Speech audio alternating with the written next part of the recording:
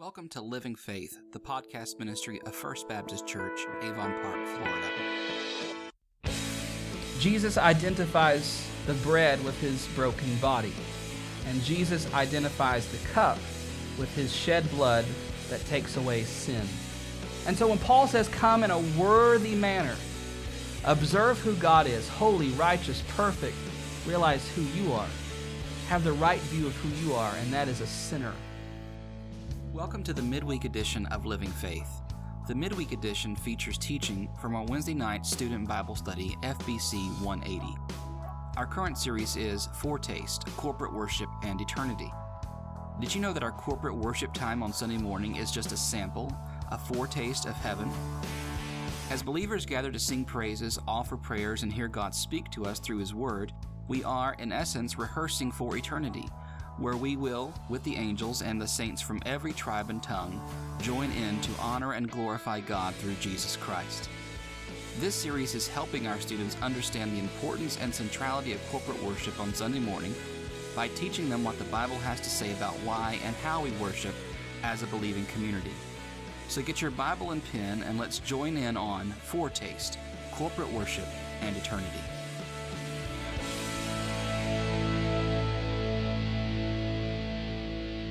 What did we talk about last week? Who said it? Baptism. We talked about baptism. I did not have, not that you have to, but I didn't have anyone come up and even ask a question about baptism. And I'm just going to throw this out there. In a group this big and this size, I know for a fact there are some of you that understand the things I'm saying each and every week. If I were to ask you right now what the gospel is, you would be able to tell me. And you might even say, I believe in the gospel. But you have not followed through with baptism. You have not declared it publicly through baptism, and you have not joined a local church by being baptized. And again, I'm going to tell you, if you're putting it off and you are saved, you already believe the gospel. If you're putting it off because you're, afraid of water, afraid of crowds, or just embarrassed or ashamed, you are disobeying Christ's command to be baptized. So just, keep that in mind. That's kind of heavy, I know. But Jesus asks us to identify with Him and to identify with His people through baptism. It's an ordinance of the church. That means it's something that Jesus ordained for us to do. The church has two of these ordinances. Roman Catholicism observes how many ordinances or sacraments? 7. Can anybody 12 is not the answer. Can anybody name the 7 sacraments according to Roman Catholicism? We'll start with the 2 easy ones that we hold to, baptism and the Lord's Supper. Not just Mary, no, that's not a sacrament. Oh, marriage. Yes, marriage is one. Trevor, yes. Ordination, or just call it like the priesthood, becoming a nun, a monk, holy orders. Confession, or that's called penance. Last rites or extreme unction, if you're sick and want to be anointed with oil. Confirmation, very good. Confirmation is when the visiting bishop comes and lays hands on you. Supposedly you receive the Holy Spirit at that time and you become a member of the church. So the Roman Catholic Church observes 7 sacraments. The problem with those 7 sacraments is that 5 of them, while they are in the Bible as things that happen, like marriage and being prayed over when you're about to die, these are not things that Christ commanded us to do in church as an ordinance or a way of receiving specific grace for a specific time. The only 2 things we have in the Bible, as when it says do this, do this, do this, aside from preaching and prayer and singing and everything else we've gone over, is the Lord's Supper and baptism. I want you to understand that baptism is what we call the front door to the church. How many times is one person truly is the key word here. How many times is one person truly baptized? Once. Okay? That is how you visibly enter the church, the body of Christ. That's how you show you're a part of this whole family now as a believer. Now, last week we went through several steps to try to make you understand that baptism cannot what? Save you. It's not a matter of simply being baptized. When you stand before God in the judgment, if your only answer to the question about why you should be let into heaven, why you have a fellowship with Jesus, if your only answer is, I got baptized, you've got problems, because baptism is only the sign, remember, of something else. And that something else is what? Believing. Simple faith in Jesus and the good news that we also call the gospel. Baptism, listen, these two things, baptism and the Lord's Supper, are so great because God shows us his mercy. He knows that we're physical people. We have hands and we can touch and see and smell. And he knows that because we're so tied to this material world, those material senses help us to understand and to grasp things. He could make this whole thing for us simply blind faith. There could be no such thing as the church. You don't have to go to church. You don't have to be with other Christians. Who cares? You don't have to be baptized. You don't have to see the water and feel the water and go under the water. Who cares? You don't have to eat the bread and drink the juice. Who cares? It's just all blind faith for all your life. But God knows that we need stuff that we can touch and see and smell and taste in order to confirm those invisible things that we can't see and touch and feel and taste. We need the visible, tangible things to prove that stuff to us. So when we're baptized, if you are truly of a believer already, when you're baptized, God is confirming to you, this is my beloved son or daughter in whom I'm well pleased. And tonight we're going to talk about the Lord's Supper and how that confirms to you the presence of Christ, the sacrifice of Christ, and spiritual nourishment. So our question tonight is this: why do we celebrate the Lord's Supper? There are lots of good answers to the question. We're going to go through this one very briefly. Because Christ commanded us to celebrate this sacrament together with other believers to remember his death and receive spiritual nourishment. Before we begin, before we started Foretaste, I did one little Wednesday night lesson, kind of an in-between lesson on the sacraments, baptism and the Lord's Supper, and we went over in detail the different views of the Lord's Supper. Just very briefly, okay, we can do it for pieces of candy. There's another candy opportunity. Who can describe to me the Roman Catholic understanding of the Lord's Supper in relation to the body and blood of Christ? And give me the technical name for it.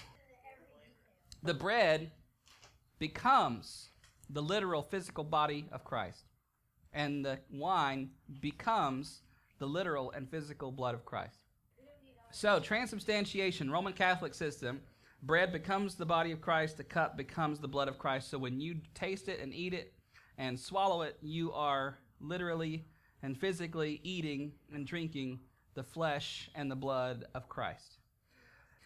Who can tell me another position, maybe one put forward by Martin Luther, the Lutherans? Position on the Lord's Supper, body and blood of Christ and the bread and the wine. Okay, that's not the Lutherans. Lutherans. Anybody? Tyler, yes.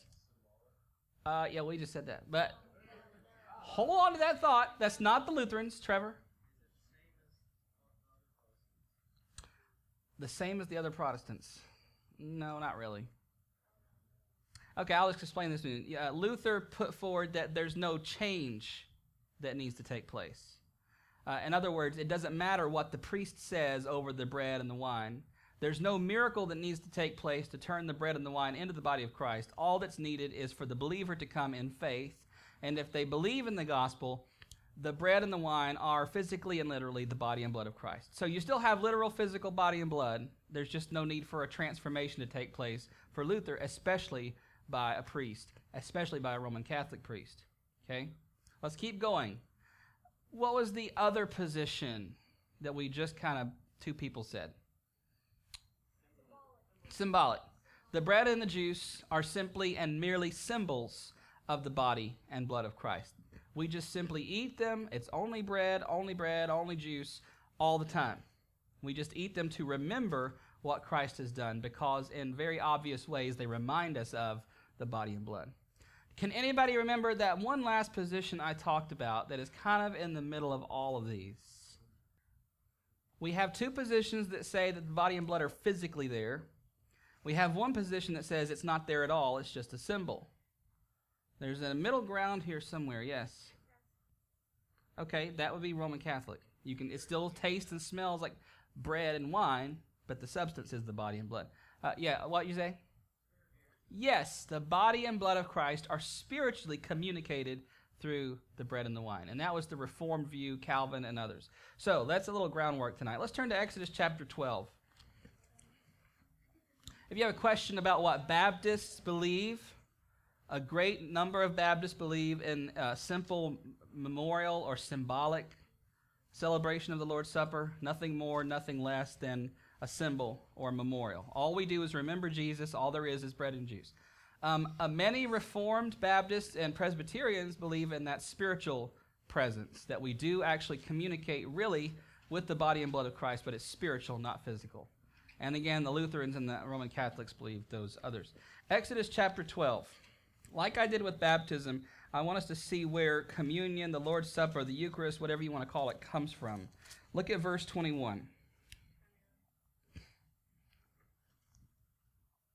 The 9 plagues have already come on Egypt, and Pharaoh has still not let the Hebrews go. He said yes a few times and then quickly changed his mind. As soon as the plagues were taken away, he changed his mind. Moses says, since you've hardened your heart so many times, this last plague is going to be worse than all the first 9 put together. And at midnight, the Lord is going to pass through Egypt, and every firstborn son will die. The angel of death, the angel of the Lord, will pass through and kill all the firstborn children. He gives Moses these instructions. Look at verse 21 of Exodus chapter 12. Then Moses called all the elders of Israel and said to them, go and select lambs for yourselves according to your clans and kill the Passover lamb. Take a bunch of hyssop, that's like a branch with leaves, and dip it in the blood that is in the basin, and touch the lintel and the 2 doorposts with the blood that is in the basin. None of you shall go out of the door of this house until the morning, for the Lord will pass through to strike the Egyptians. And when he sees the blood on the lintel and on the 2 doorposts, the Lord will pass over the door and will not allow the destroyer to enter your house to strike you. You shall observe this as a rite and as a statute for you and for your sons forever. And when you come to the land that the Lord will give you as he promised, you shall keep this service.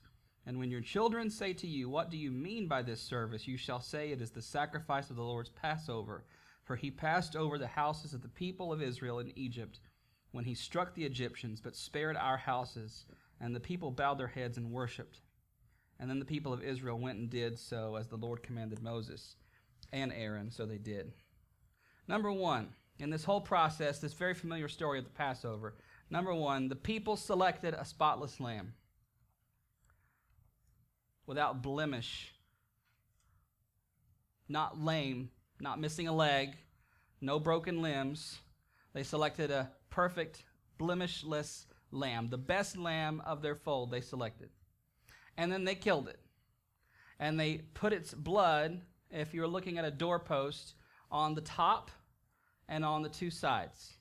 And we don't know if it was like smeared. It sounds as if it was just barely kind of touched on there, so that you have a spot of blood up top and 2 spots of blood on either side of the doorpost. So that when the Lord and the angel of death passed through in the night, they would see that blood that he told them to put on their doorposts, and he would pass over their house and not strike them down. Let me ask you this question. Did the Lord need, why are y'all writing stuff? Did the Lord, I haven't said that yet, don't worry about it. Did the Lord need blood on the doorpost to know whose house to pass over? No.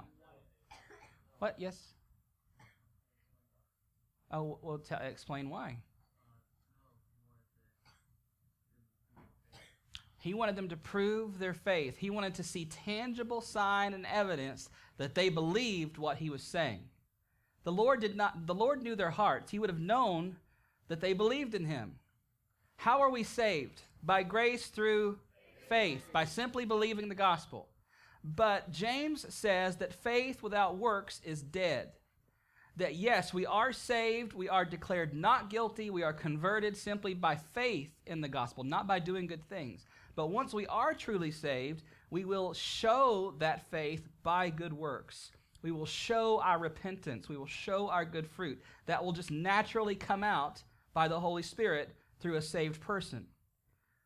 There's no such thing, in other words, as a Christian who gets saved and then just does not grow.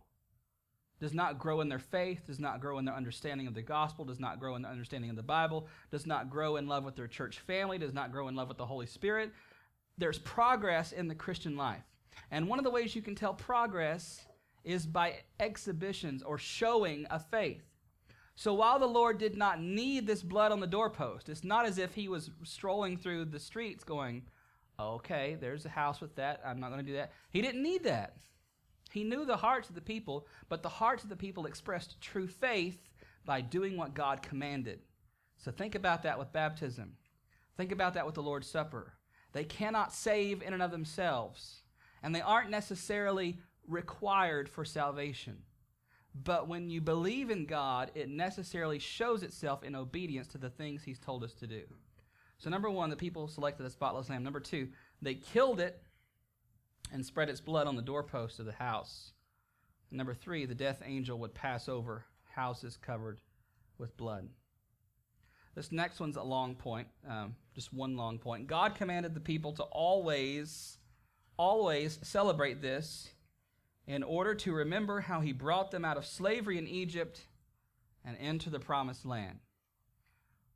If you missed that at the end, he says, not only do this tonight, but this shall be a celebration, a statute, a law, a feast for you forever.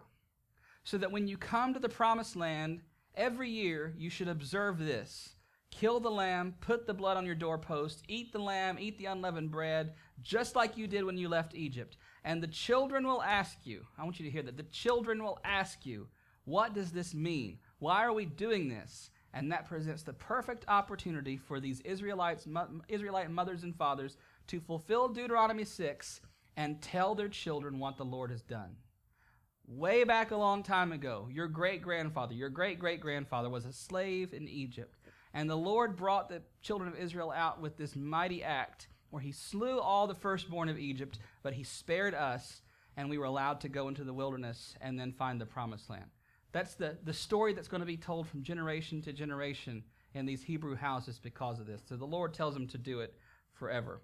Okay, that's good and all for the Passover, but we're not Jewish. And I've explained to you many times, I think, at the first part of this series, how we should not try to revert back to Judaism and try to observe all these feasts and things that the Jews did. They have something that fulfills them in the person and work of Jesus Christ. So let's look how that happens in Matthew chapter 11. Remember when we talked about all those Hebrew and Israelite practices of worship in the wilderness, like the tabernacle and the temple and the sacrifices and things like Passover and things like the Feast of Tabernacles? All of that was just a shadow of the things that were coming. It was just kind of a foretaste of something else that would be the real fulfillment of it. It's kind of like if you were at your favorite restaurant and you got an appetizer, and the appetizer was so great. It was the best thing you ever put in your mouth, like cheese fries at Outback or something. That's a good appetizer. Now, I guess on a good night, you're trying to be really good, you could say, I'm just going to stop at the appetizer. But if you want to look at the Old Testament forms and symbols and the Passover and the feasts and all this Jewish stuff, and you want to stop there, it's like stopping your meal before you've had the main course, before you've come to the end and you've had everything together. That might not be a good illustration because many of you probably just eat appetizers anyway. Let's pretend like you don't just eat appetizers and you're going to have a main course. It's like stopping early, stopping too soon. If we don't see how the Passover and the Feast of Tabernacles and the temple and the tabernacle and the priesthood and the sacrifice, if we don't see how all of that is fulfilled, then we miss the point. There are lots of Christians today who are really obsessed with taking Christianity back to its Hebrew roots. First of all, only part of Christianity has Hebrew roots. Many of those early converts weren't Jewish at all. They were Gentiles. They were Greeks. They were Romans. They were Asian. They weren't Hebrews. They had to learn what all that meant. So if you hear a Christian preacher or television preacher trying to get you to really get into your spirituality, you can really tap into something supernatural if you'll just observe Passover, if you'll just observe the Feast of Tabernacles. That's all false, because all of those promises, each and every last one of those promises, pointed to Jesus. Jesus came, and when he died on the cross, he said, "It is finished. It is accomplished." Everything that stuff pointed to is all complete in me. So that's what we have with the Passover. But I just told you that God said to observe it forever. I just told you that God had a plan that when you observe it forever, you're supposed to tell your children what it's about. So how does this translate for us then? The Passover is no longer. We have Jesus. We have the true Passover lamb. What are we supposed to do now? Look at Matthew chapter 11, verse 27. All things have been handed over to me by my Father. No one knows the Son except the Father. No one knows the Father except the Son, and anyone to whom the Son chooses to reveal him. Come to me, all who labor and are heavy laden, and I will give you rest. Now, we're all familiar with some of the language here. Come to me, all who are weary and heavy laden, and I will give you rest. How does this all tie into communion and the Lord's Supper? What does it say about the Father? The Father knows Jesus. Okay, that's important. It sounds like he's just kind of saying nice things, but it's very theologically, intrinsically important. The Father knows Jesus. Number two, Jesus, what? Knows the Father. The Father knows Jesus. Jesus knows the Father. Number three, what does Jesus say about the Father? No one knows the Father except the Son and those to whom he chooses to reveal him. Remember that doctrine? This is a great doctrine. We bring it up every week for some reason. The doctrine of election. Every single human being that ever lived is in their sin and their trespasses. What do all human beings, without exception, deserve from God? Hell. Deserve. That's the word I used. Out of that mass of humanity, every single one of us that's headed for hell, of our own choice, of our own will, from our own sin, from our own rebellion, from our own suppression of the truth, from our own ignorance, there's nothing we can blame except ourselves for deserving the wrath of God in hell. Out of that, God has mercy and grace and love on some, and chooses from that mass of humanity to set his love and his mercy on some. Again, how many did God have to save? None. So what does it mean that God saves any? He loves us. He's merciful. He's gracious. I was talking to someone about this the other day. When Adam and Eve sinned, he really could have just killed them there, straight to hell, and there's no humanity at all. But God loves his church and his bride so much that he chose some to save. You hear what Jesus says here? I know the Father, and the Father knows me, but no one else knows the Father unless what? Unless Jesus reveals him to them. So I want you to get this. Jesus, and this word knows is not just about, like I know who President Obama is. Or if I told you I know Pastor John. I talk to him daily. I know Pastor John. This is that intimate kind of face-to-face knowledge, searching the mind of. The Father knows Jesus. They're connected. Jesus knows the Father. And no one else can have that unless Jesus enables it. Number 4. That's why it's so important that when Jesus says this, Jesus invites us to rest in him. I'm in the Father is in me. I know him and he knows me. You can't know him unless I reveal him to you. Stop. Then he says, come to me, all who are weary and heavy laden, and I will give you rest. It's an invitation. It's as if you were walking down a long dirt road on a hot day and you're sweaty and you're thirsty and you're hungry. And someone from out of nowhere appears to you and says, hey, come to my house and I'll give you some cold water and some good food and we'll just talk for a while and have a good time. That's what Jesus does here. I know the Father knows me. You can't know him unless I reveal him to you. So, come to me and I'll give you rest. I'll give you a place to sleep. I'll give you a place to sit down beside me. I'll give you food to eat and water to drink. And what does Jesus say about this water and this food that he gives? I am the bread of life. I am the water of life. Jesus, come to me, all who are thirsty, and I will give you to drink of the water of life. Jesus fulfills all these things. Okay, so keep tracking with me on the Lord's Supper. Matthew chapter 26. The Father is there. Jesus is there. Jesus invites us to fellowship with him and the Father, to give us rest, to give us food, to give us nourishment for our journey of faith. Look at Matthew chapter 26, verse 17. Now on the first day of unleavened bread, the disciples came to Jesus, saying, where will you have us prepare for you to eat the Passover? And he said, go to the city, to a certain man, and say to him, the teacher says, my time is at hand. I will keep the Passover at your house with my disciples. And the disciples did as Jesus directed them, and they prepared the Passover. When it was evening, okay, first of all, verse 19, clearly, what is Jesus gathering to celebrate with his disciples? Well, yes, but what was the Jewish feast they were celebrating? Passover.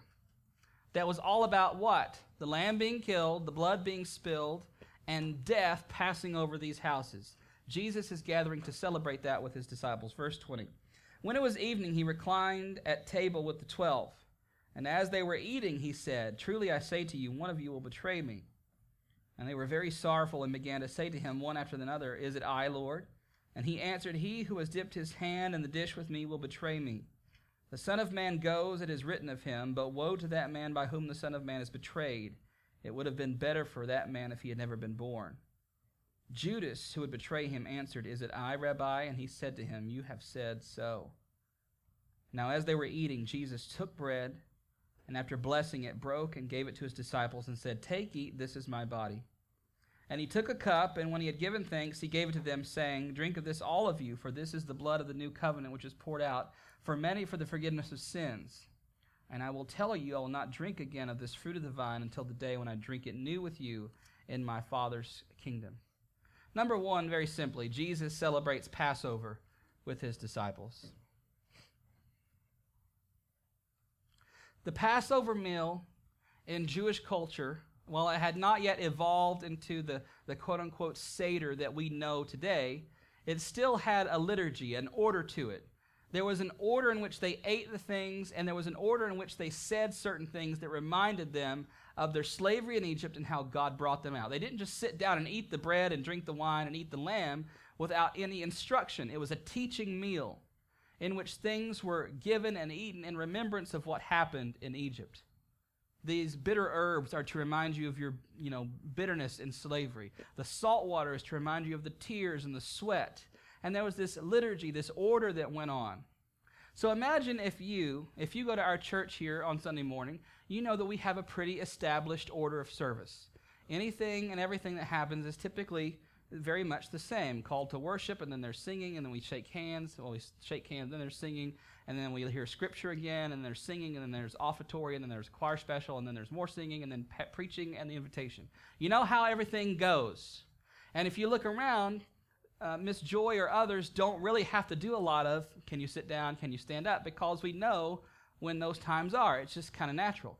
If you go to a church like an Episcopalian church or a Catholic church or a Lutheran or Methodist church, where there is a set liturgy, And it's very confusing for some of us sometimes who aren't used to that. Stand up, sit down, get this book, get that book, get this marker, and say this at this time. There's always a set order. So imagine if you were at whatever church you go to, or if you're in a service like that, and suddenly something is different. Something changes. I don't know. And instead of Pastor Lehman getting up and reading our scripture on Sunday morning, let's say suddenly one of our deacons is going to read scripture. Nothing wrong with that. But for those of us who are used to Pastor Lehman, we might have our heads down doing something else. We hear somebody else's voice, and it's kind of shocking. Or what if instead of preaching, Pastor John gets up, and he's going to do an interpretive dance for us for the sermon? Wouldn't that be great? Y'all, you center stage folks could teach him some things. That'd be shocking to us for more reasons than one. But one of the main things is that it changes. There's something different. There's something out of the order, out of the ordinary. So Jesus here, well, he should be talking about the Passover. He should be talking about the Hebrews in Egypt. He should be talking about how God delivered them through that 10th plague and set them free. Suddenly, he takes the bread and he changes the script. He says, "This is my body, which is given for you. Take and eat this in remembrance of me, as often as you do it." And then he takes the cup. And these cups were to symbolize various things through the Passover themselves. But instead of saying something about the Hebrews in Egypt and slavery and being set free and all that, he says, "This is my blood." Now, if you are a good Jewish disciple, which all of them were, you know the order, you know the words, you know how the things go, and you know that this is very different. Jesus changes the order of the meal. Jesus identifies the bread with his broken body. And Jesus identifies the cup with his shed blood that takes away sin. The bread is his body, the cup is his blood that was shed that takes away sin. Not only that, but in the other Gospels, Jesus commands his disciples to take and eat. He tells them, "Take and drink. Participate with me. Enjoy this with me." And Jesus invites the disciples to eat and drink with him. Let's go to 1 Corinthians chapter 11. It's enough that our Lord Jesus tells us to do these things, but Paul gives some specific instructions in 1 Corinthians 11. 1 Corinthians 11, verse 17.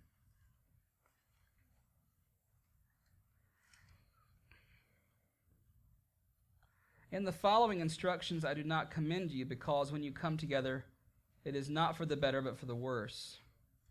For in the first place, when you come together as a church, I hear that there are divisions among you, and I believe it in part. For there must be factions among you in order that those who are genuine among you may be recognized.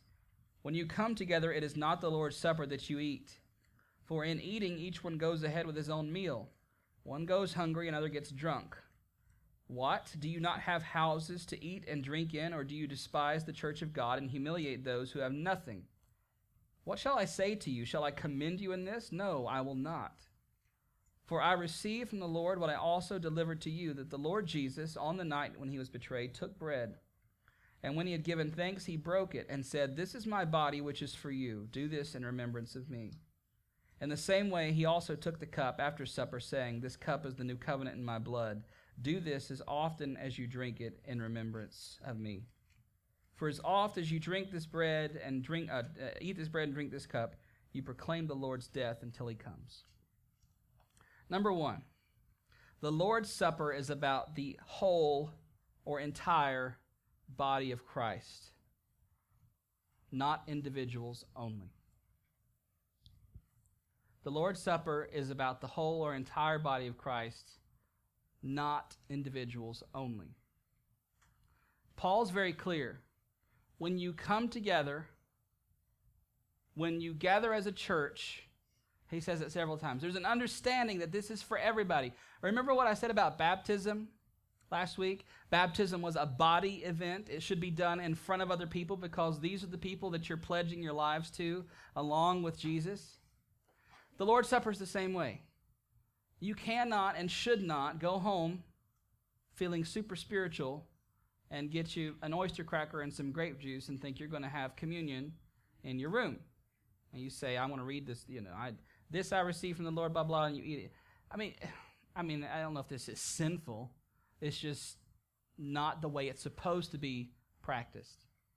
It's really something that should be between you as a believer, not just you and Jesus, but you and your church family.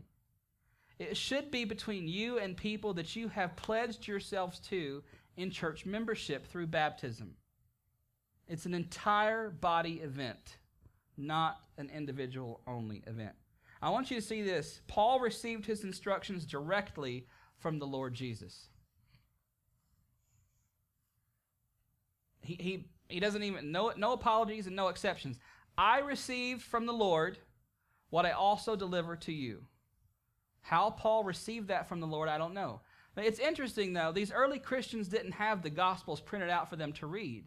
But it seems that Paul is familiar with Jesus' words in the Gospels. This gives us some good evidence that the Gospels were being circulated, and Paul he was friends with Luke, might have been able to see them and read them as they were being written, because he quotes them here. So Paul receives his directions from the Lord. 3, Paul repeats Jesus' words. Paul says the very words of Jesus. Further in this same passage, very clearly, number 1, we proclaim Christ's death. He says that every time you as the church body eat the bread and drink the cup that communicates to us the broken body of Christ and his shed blood, every time you do that, you are proclaiming the death of Christ. Proclaiming. Another word for that, preaching. Sharing it. You are saying Christ has died. And what did Paul say? Paul says, I have no other message to preach than this. Christ crucified. Christ crucified for sinners. That he took my sins, I can have his life. That's what the Lord's Supper proclaims. Number 2, we declare that he is coming again. Paul says, you declare the Lord's death until he comes. So there's a looking forward in the Lord's Supper, not just a looking back. Number 3, Paul makes sure that he says that we first examine ourselves so that we participate in a quote-unquote worthy manner. Let me ask you a question. If I'm asking you, what does it mean to be worthy? What does Paul mean? What does it mean to approach the Lord's Supper in a worthy manner? We might be tempted to think that Paul means you have to come to the Lord's table perfectly sinless. And a lot of churches have taken this to an extreme, and so some churches might only celebrate the Lord's Supper once a year. And some older Baptist churches, that's the case. And they have a whole week of fasting and praying leading up to it to make sure they're worthy and repented up and forgiven up enough to be able to take the Lord's Supper. I want you to see what this word means. Paul means by worthy, he's talking about having right views. And what do I mean on that? Not just doctrinally, not just theologically. 2 things. A right view about God and a right view about yourself. So that when you come to these people in the church at Corinth were abusing the Lord's Supper. They were coming together, obviously getting full on the bread and drunk on the wine, having a good old time in the name of the Lord. And Paul says, it's not the Lord's Supper that you're eating at all. You're getting drunk and you're getting full. You're not observing the poor. You're not taking note of each other. That's the problem, because it's not about you. It's about the one another. And so when Paul says, come in a worthy manner, observe who God is, holy, righteous, perfect, omnipotent, omniscient, omnipresent, majestic, and glorious, high above you, and sinless. And then number 2, in light of that, realize who you are. Have the right view of who you are, and that is a sinner. I like the word that Isaac Watts used in his hymn, a worm before God, a filthy worm before a holy God. And when you see yourself that way, and you see God that way, and you still are invited by Jesus to come. I know you're a filthy, rotten sinner, worm. I know that I'm a holy, perfect, and righteous God. But I invite you to my table to eat with me. When you have those views in place, the Lord's Supper is a moment of intense grace. You see the mercy of God. You can taste it. You can smell it. You can feel the grace and the mercy and the love of God in the Lord's Supper. Revelation 19, verse 6. Just 4 verses here and we'll be done. Then I heard what seemed to be the voice of a great multitude, like the roar of many waters and like the sound of mighty peals of thunder, crying out, Hallelujah! For the Lord our God, the Almighty, reigns. Let us rejoice and exult and give him the glory. For the marriage of the Lamb has come, and his bride has made herself ready. It was granted to her to clothe herself with fine linen, bright and pure. So this moment in the book of Revelation, at the end of all time, Jesus is about to come back on the white horse, kill a lot of people, lots of blood. Before that happens, number 1, the bride is united with her groom. The bride of Christ, the church. Number 2, the church is at last with Jesus.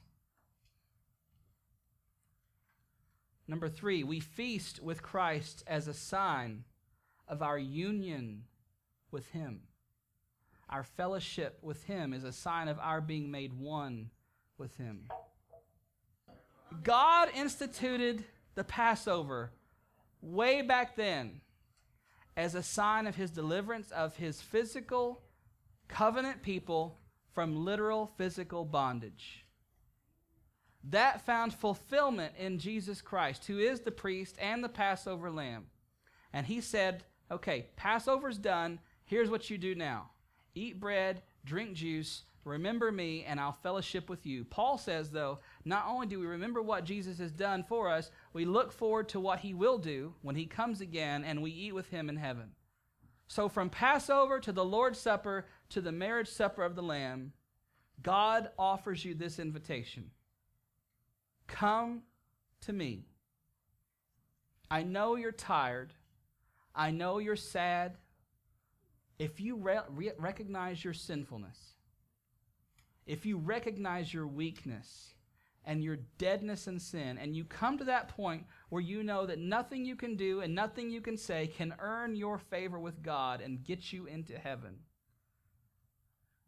If you come to that point and you still hear God saying to you, and he does say this to you, that's what this is all about. You still hear God say, come to me, all who are weary and heavy laden. Come, all you sinners, and I will forgive you. Come to me, and I will heal you. Come to me, and I will forgive you, and I'll give you a place with me at my table forever. That's what God's been saying since Passover.